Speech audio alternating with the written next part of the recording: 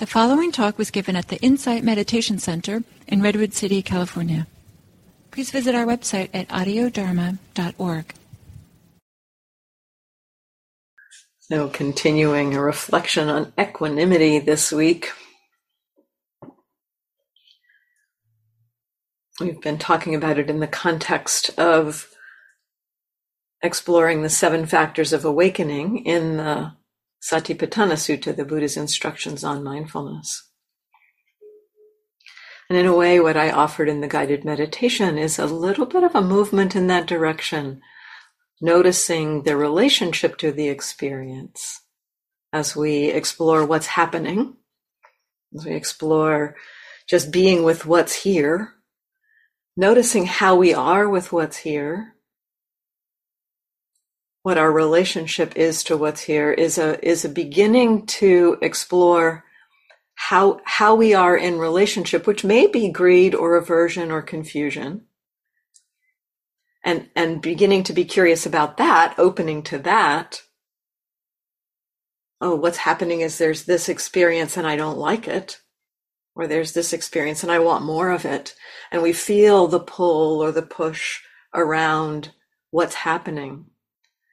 That exploration, that kind of curiosity can create the conditions for our being okay with what's happening is this experience and I don't like it. And so it moves us in the direction of okayness, of equanimity, of balance of mind, to be curious about what's happening and how we are with it. And then also in recognizing the attitude or the relationship to experience, sometimes we might notice, as I pointed to in the guided meditation, sometimes we might notice that there is an okayness with what's happening. There is a balance of mind. And we might not consciously notice that when it happens sometimes because it can be quite subtle. It can be kind of quiet, that okayness. And so highlighting that, oh, what's going on is there's this unpleasant experience, but I'm okay with it. No problem. That begins to have us have our mindfulness taste the quality of equanimity, the quality of balance of mind itself. And that's one of the key instructions actually in the Satipatthana Sutta, is to begin to recognize when equanimity is present. And then to notice when it's absent. So when it's absent, like when we're noticing, for instance, oh, what's happening is there's this thing and I don't like it. So in the not liking is the absence of equanimity. But if we can recognize the not liking, then we can step into a bigger container that has equanimity about that. So when we're caught by a not liking, we can recognize we're caught by a not liking. That would be the beginning of recognizing, oh, equanimity is not here. And paradoxically, recognizing equanimity is not here is the first step to creating the conditions to support the arising of equanimity. Oh, equanimity is not here. I don't like this. Oh, can I be okay with the not liking? And that okayness having the beginning flavor of equanimity. And so equanimity, in this early conversation, pointing to some words that approach or kind of reflect the quality of equanimity when it's happening. Balance of mind, okayness, ease with what is, impartiality, acceptance, equanimity. Now, these words, acceptance, ease with what is, impartiality, they don't have a big flashy feeling. It's not like rapture or delight or joy, but the quality is said to approximate what happens in the mind of somebody who is free from suffering, free from greed, aversion, and delusion. what it is not is indifference or apathy. Sometimes the word impartiality might kind of skew us in that direction or make us think it means an indifference. Impartiality is not indifference to, it is, let's see, a way of standing in the middle where the mind can be balanced with all sides of experience. Not reactive to experience. Non-reactivity, another word that can be used in this field of equanimity. Our familiar approach to experience is to be reactive to it. We like it, we want more of it, we don't like it, we have all these ideas and views about it. And so the idea of having that impartiality, of being non-reactive, sometimes makes us think that if I don't have some kind of reaction to something, then it means I don't care. But there is it's counterintuitive. It's not familiar to us, actually, this quality of deep caring and impartiality. Deep caring and non-reactivity. It's not a space of indifference. It's not a space of non-action. When our heart is unconstricted, when our heart is not fighting with what is, it will more deeply kind of resonate and respond in a skillful way to what is. And so there may be action that comes when the heart has that impartiality. There may be action that comes when the heart is not in conflict with what is. It's not in conflict. When it's not in conflict, it can more clearly see what is and be able to discern with wisdom what is a skillful action that may be helpful here for myself, for others, for both, to move in the direction of freedom from suffering.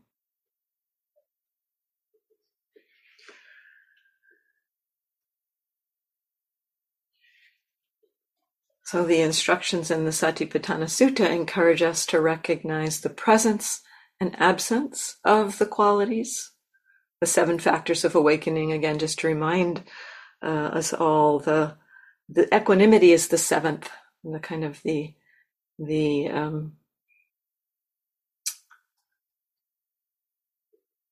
we can think of the 7 factors of awakening as a movement towards kind of almost a path.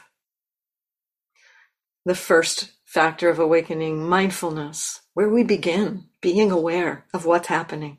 Wise mindfulness, being aware of what's happening with this perspective of curiosity and interest about human experience. This is what the experience is. Just experience as experience, not kind of how it relates to me, but just this is experience. So mindfulness, the first factor of awakening. Investigation, being curious, that sense of what is happening, and a curiosity and investigation and interest in is what's happening conducive towards moving me towards freedom, or is it conducive towards keeping me caught, keeping me stuck? So that's this investigation factor, this kind of interest in what supports the movement towards releasing suffering and what keeps us caught.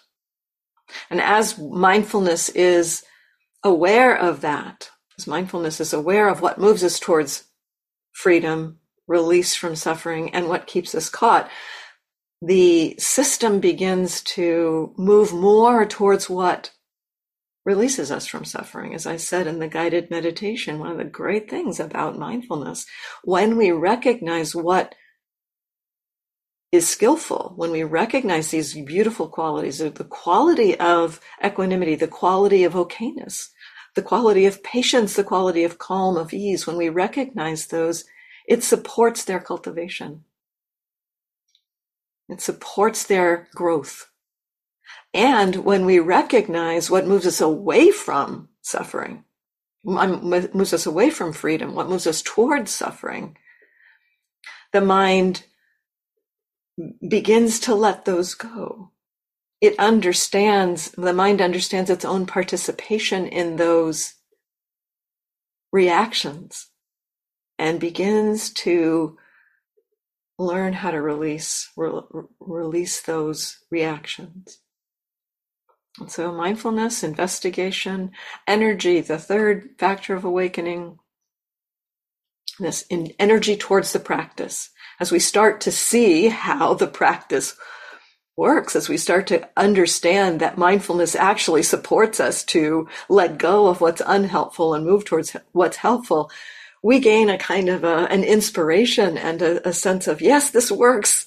I'm going to do this, so it kind of brings in that energy towards the practice. This third factor of awakening. The fourth factor of awakening is joy. We also start to see that the delight of the release from suffering. We experience from time to time the taste of the mind that has that ease and peace. And our first tastes of that bring quite a bit of joy. And then tranquility, the fifth factor of awakening. The mind beginning to calm down around its reactivity, to really settle, to land with the present moment, to have a little bit more stability, quietude. And all of these coming together to support the sixth factor of awakening, concentration. The stability of mind, mindfulness and concentration, those two together stabilize the mind in the present moment, allowing us to more easily see what is here, more clearly investigate. I mean, that second factor of awakening is actually strengthened by these two coming together, mindfulness and concentration. The continuity of mindfulness strengthens our capacity to recognize what's helpful and what's not helpful.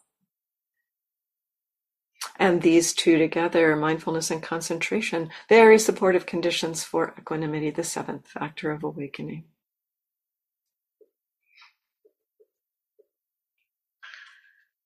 So today, we talked last time a lot about cultivating equanimity. So we talked a little bit about recognizing it, just noticing the presence and absence. Reinforced that today in the guided meditation. And the last time we talked about cultivating equanimity by being aware of what gets in its way. So that approach of exploring what's here, noticing the reactions to it, all of the reactivity, greed, aversion, confusion, is kind of filters or screens that keep us from seeing equanimity or block the equanimity. They're kind of counter to equanimity. But it's not the way towards equanimity is to get to know, to get really familiar with all of that reactivity. One of my teachers, in talking about wise view, understanding, which is understanding is really what equanimity supports.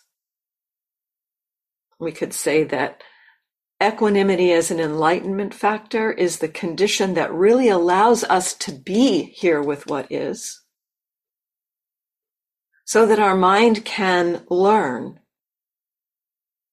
It's like we need to be in that space of being okay with what is for our mind to truly understand how our own mind participates in the creation of its own suffering.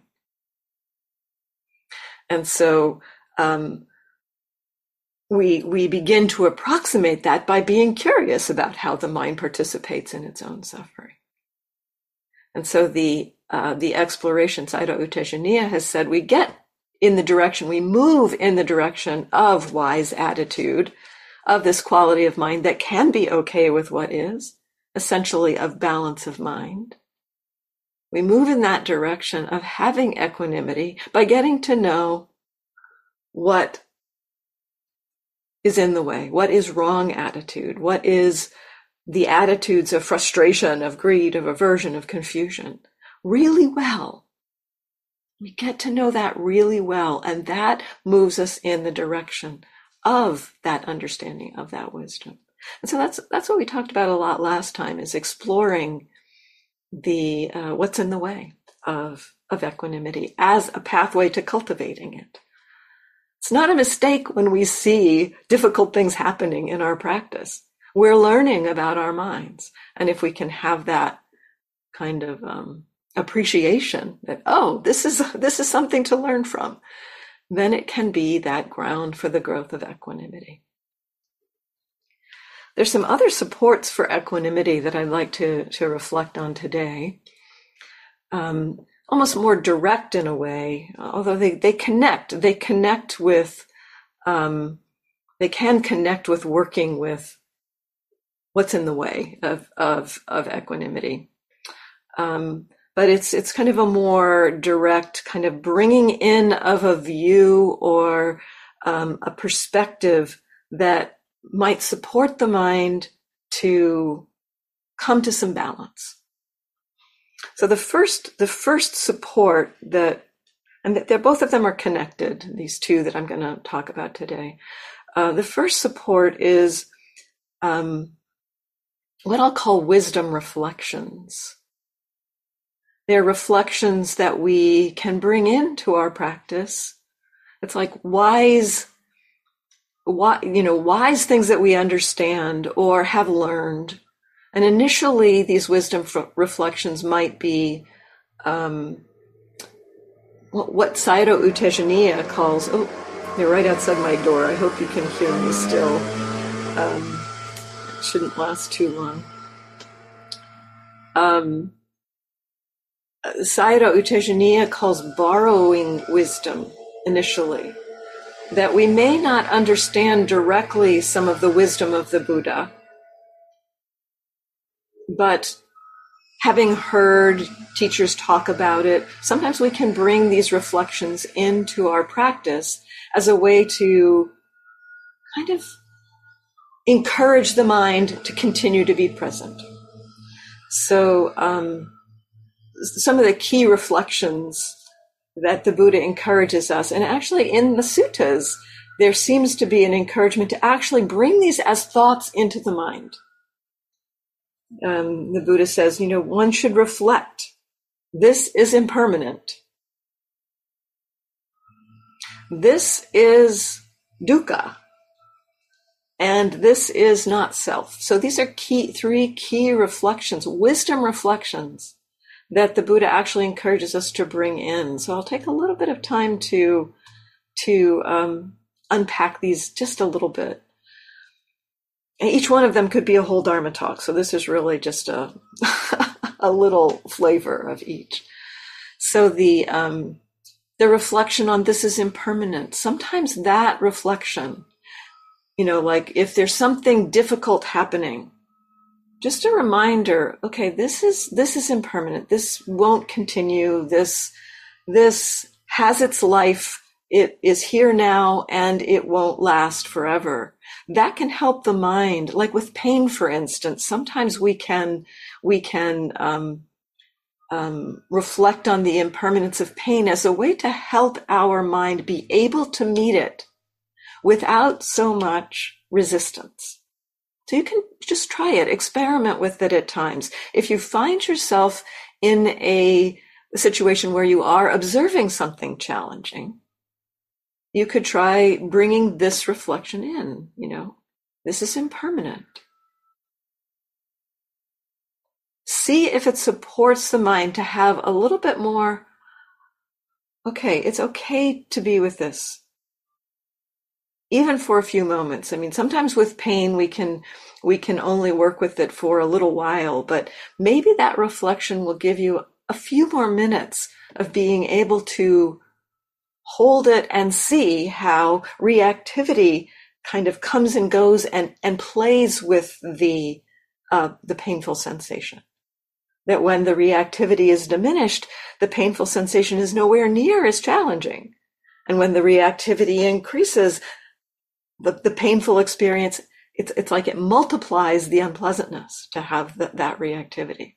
And so it may be that holding that reflection of this painful experience is impermanent allows you to see the effect that the relationship or the reactivity has. And so we learn something about how the mind and the body play together. So sometimes that reflection on impermanence can be really supportive. Sometimes, I think using these wisdom reflections, what I found is that whatever's happening in the present moment, sometimes there's one particular wisdom reflection that seems to just touch it in the way that the mind can go, oh yeah, that's the wisdom that really supports the mind to be able to land and to be here with this experience. Sometimes it's impermanence. Sometimes, it's especially when there's something difficult going on and it feels like, impermanence is not like what the mind is willing to take up with that. It's like, no, this feels like it's a long haul here. It's not like, it's not one of those things that just comes and goes. And so sometimes the reflection of this is dukkha. This is stress. This is unreliability. This is, other translations for dukkha. I like unreliable as a translation. It's not a reliable place to land for lasting happiness. Stress, suffering, unreliable, unsatisfactory, another word that's often used there. Sometimes I found that reflection is helpful because not only because it kind of identifies, yes, this difficult experience, this is stressful, this is painful, this is challenging. So it kind of acknowledges the challenge of what's here. But it also, to me, especially using the word dukkha, for me, using the word dukkha here has been helpful because it reminds me that this is the Buddha's teaching. That the Buddha pointed to dukkha as needing to be understood. In the First Noble Truth, the Buddha pointed to dukkha should be understood. And as dukkha is understood, we see how it arises, and that seeing that helps to lead to the release of it. And so sometimes in the seeing of dukkha, like at one point I remember at Shui Umin, at Sayadaw U Tejaniya's monastery, I was a couple of weeks into the retreat and there was so much unpleasantness, so much challenge, so much dukkha going on. And I was judging it. I was trying this new practice. I was not doing the concentration practice that I'd been more familiar with. And my mind was saying, by 10 days or 2 weeks into prior retreats, there was a lot more calm and quiet, and I was not suffering nearly this much. This practice doesn't work for me. It's like, that's what the mind was saying. That's what the belief was doing. But I was just continuing. It's like, well, okay, Sayadaw says to just notice this. And the phrase kind of, oh, this is dukkha arose in my mind. This is dukkha. And that I don't think I tried to bring that in. Sometimes these wisdom reflections will simply arise. And sometimes that can be some of the most powerful ways that these wisdom reflections work. Because as the mind heard itself say, this is dukkha, it's kind of like, oh, right, this is exactly what the Buddha wanted me to understand. This is what the work is. And all of that idea that this was a problem, that the dukkha was happening was a problem, fell away. And the mind was just able to be with the dukkha with some inspiration. This is the path. This is what I'm supposed to be doing. This is not in the way of practice. This is the practice. And so that reflection on dukkha, for me, it's kind of like that, bringing that in, brings that whole understanding into the mind. This is dukkha. It should be understood. This is the path. This is where wisdom develops. So that reflection can be helpful at times.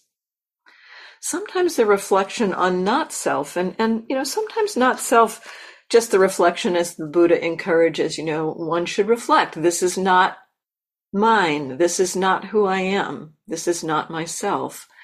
Sometimes that can be just the right reflection. Just, especially the one about mine at times, the sense of ownership. This is not who I am. Sometimes that, when we're really identified with a particular emotion, for instance, self-hatred arising. This is not who I am. This is simply self-hatred arising. That can have the effect of allowing the mind to have a little more space to be able to notice the qualities of, in this case, self-hatred arising. These wisdom reflections, in my experience, don't often create the conditions for whatever is challenging to vanish. So in the case of, like looking at self-hatred, oh, this is not who I am. This is simply self-hatred arising.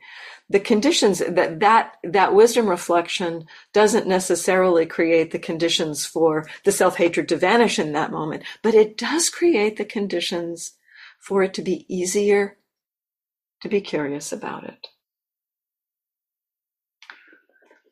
Another way into the reflection on not self is kind of a different avenue, different language entirely, rather than using the phrase not self or this is not who I am, anything about I, me, or mine. Instead, it brings in the reflection around conditionality. What is arising due to causes and conditions. It is simply a phenomenon that has been conditioned. It is a process at work. It comes about because of prior causes, prior conditions. So that sometimes that way of reflecting, and essentially that's very connected to the understanding of not self. As we see what is arising in this moment as being conditioned by prior experience and not kind of a stable kind of, this is something that's being carried around all the time. It is understood as being impermanent, unreliable, and conditioned. It's understood as not being some stable, reliable thing. There's not much traction or place for there to land the idea of self, because self often has this sense of, not always, but often has the sense of being a thing that's kind of like wandering through time, something stable that is wandering through time. And the observation or the reflection on the conditionality begins to poke holes in that belief. So using wisdom reflections and borrowing wisdom, sometimes we bring these reflections to mind before we've had a taste of their truth. Just kind of taking our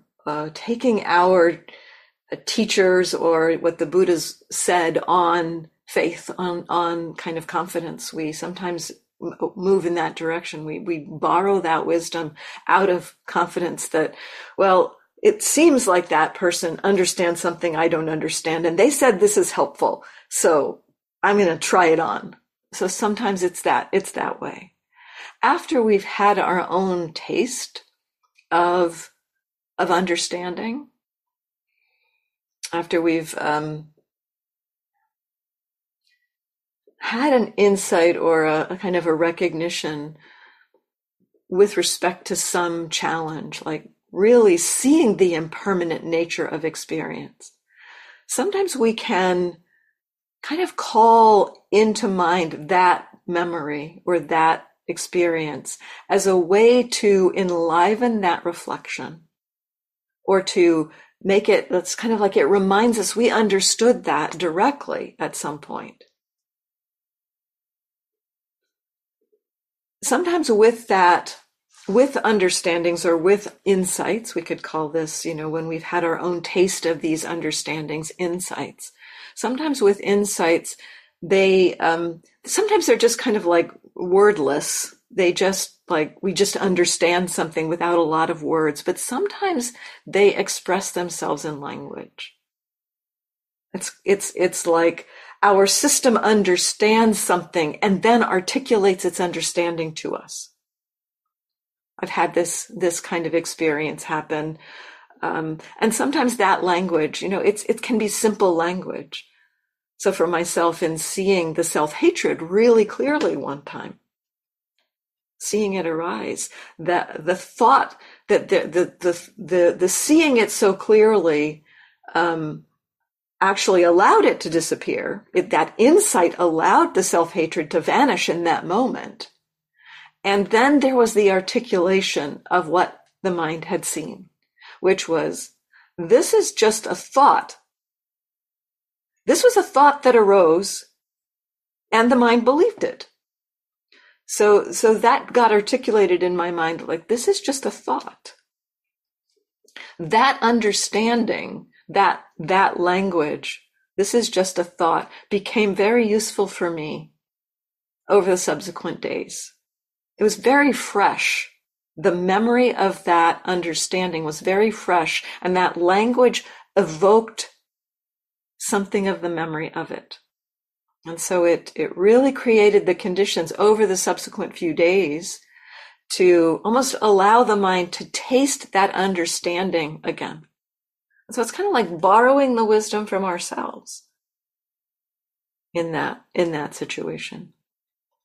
And I have found for myself that using the language that my own mind has given me can be some of the most powerful language. And so, playing with language, playing with how these understandings resonate for you, that can really help in using these wisdom reflections, help us to connect with the wisdom that's behind it. So using these wisdom reflections, sometimes they can be just actively brought in when there is a struggle or is a challenge. Sometimes they can be actively brought in, actively engaged with, consciously reminding yourself, this won't last, or this is dukkha, or this is nature. That's language that Sayadaw Tejaniya offered around the conditionality that for me was very resonant. This is nature. Of course this is happening. These were the conditions and that arose. This is nature. So sometimes we can actively bring in these wisdom reflections when we are struggling. And then this is nature one is one that I have used a lot when seeing challenging mind states in particular. This is nature, and it creates the conditions, just bringing that thought into the mind creates the conditions for a little more spaciousness to meet the experience. Sometimes I've seen that, as I described a few minutes ago, these reflections can arise. Like, this is just a thought, that arose. And the dukkha one, the struggle with the dukkha, that recognition, oh, this is dukkha. This is what the Buddha was asking me to look at. Those just arose. But what I would want to point to here is, sometimes thoughts can arise in practice, and they're worth connecting with. We may have the inclination, this is dukkha, thinking, just note it as thinking and don't pay any attention to it. Sometimes thoughts arise that are useful in our practice, and learning to distinguish the useful thoughts from the not useful thoughts. Really helpful. So I think there was a little more to say about using wisdom reflections than I thought. So I think what I'll do here is we'll just leave it with that, and I'll bring in the next topic next time, which is a deeper reflection, a deeper wisdom reflection, which is often pointed to as a foundation for equanimity, the reflection on karma. So rather than, trying to do this in the last 8 minutes, I will let's open it up for questions, and we'll talk about the reflection on karma next time. Any comments or questions about using wisdom reflections or this question of equanimity, practicing with it, cultivating it?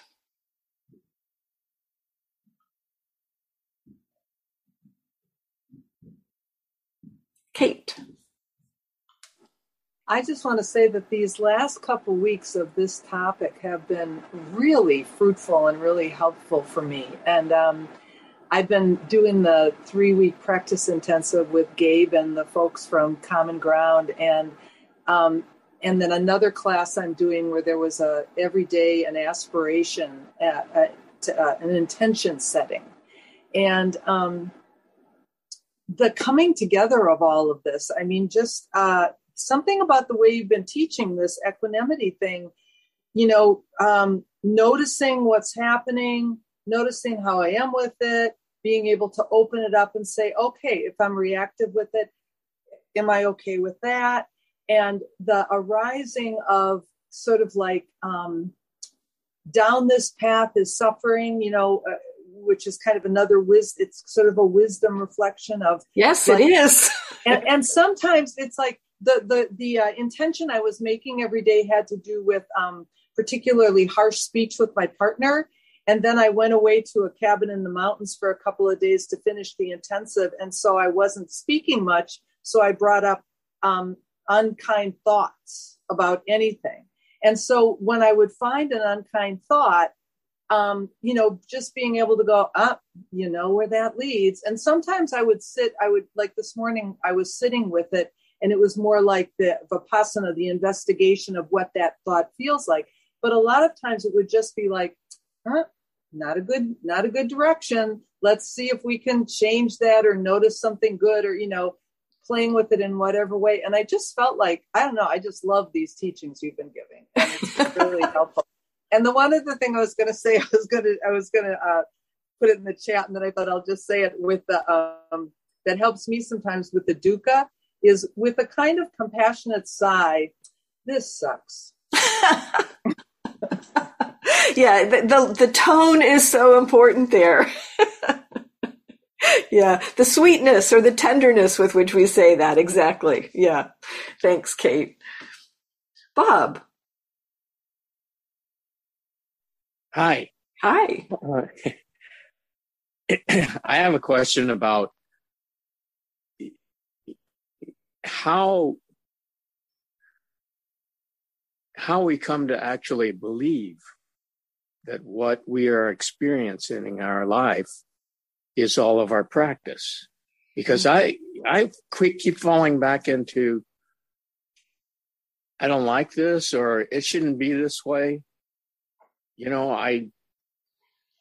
How come I'm not perfect? I mean, no, not, but you know what I'm saying? It's like, I keep encountering this kind of a non-belief. Like, I don't believe that my life is what it is. And so I'm always trying to fight to get somewhere else.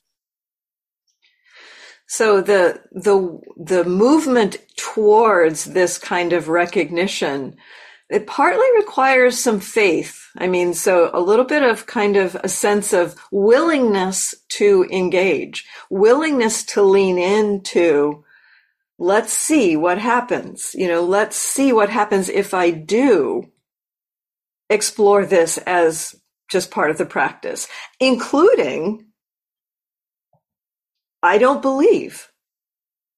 this is part of the practice, including that, so to be willing to notice, wow, I doubt, this is doubt. I don't believe this. So this is doubt. What happens if you kind of get curious about that doubt? What does it feel like to have that doubt? And what is happening, so some kind of curiosity around whatever feels like, again, it's whatever is in the way, the willingness to engage with it. For myself, early on in my practice, and I tell this story a lot, but it was so powerful for me. Anger was a huge part of my life. And I learned somewhere that, I read a book that encouraged me to observe the anger instead of just following through on it. And my sense of that was like, I have no idea how that's going to work. Just like, it doesn't make any sense to me. It feels like I should try to get rid of this anger as opposed to just simply looking at it. But at some point, at a certain point, I was so, I kind of felt like I hit bottom. And I was willing to try anything, including being aware of the anger. And so it was that willingness, that willingness to look at, wow, my life is a mess. What is it like to know my life is a mess? Wow, it's really painful. It hurts. And yet what happened as I did that was I began to be able to navigate my life. It's like when I was just like in this mess, I wasn't even able to do anything. I was kind of hamstrung. I just felt so stuck. Like there's no point in anything. And yet that kind of recognizing, wow, it's hard. It hurts. It hurts to have this anger. It hurts to feel this messy. What do I do with this? I don't know. I guess I go back to work. That it gave me a little space to navigate it slightly differently. And that over the course of a few weeks, there was some learning that happened that gave me that confidence that, yeah, even looking at anger, even looking at self-hatred is a path, is a direction. And so some of it, I think, at first you do have to borrow the confidence of someone else, like I borrowed it from I borrowed it from my friend at first, a friend who'd sent me a book that said, this has helped me. And it's like, oh, I don't get how it works, but I'll give it a try because nothing else has worked. And within a few weeks, there was some real clear understanding of, oh, this does work. There's something here. And so there was more willingness to engage. So, it's actually looking at what is hardest to look at. And that willingness to just kind of set aside your idea that it's a problem or set aside the idea that it's not the path and just explore what happens if I try it. So it's a little pep talk, I guess. Thank you for letting me borrow from you, Anne. You're welcome. And Nicholas, we have just a minute or two, but yeah. Yeah, it's brief. I wanted to share that the reflection, this is nature, or sometimes for me, watching nature unfold is language that helps. I've noticed it shifts the tone from like watching life like an action movie where it's like, oh my God, is the hero going to finally win? To like sitting back and watching a landscape and just kind of taking in the bigness of it. Yeah, that's what I found too about the nature reflection, that it just reminds me in a way somehow that this being, this system is just another part of the whole like unfolding of life. Gil sometimes uses the phrase that what we are as human beings is life getting to know itself, just like nature observing itself. So yeah, it does help that for me too. It really is a support for that. And also for me, it kind of supports the recognition of the kind of letting go of a judgment about what is arising. It's just, these are just the conditions, I can't go back and change the past, but I can have a different relationship with what's here in the moment.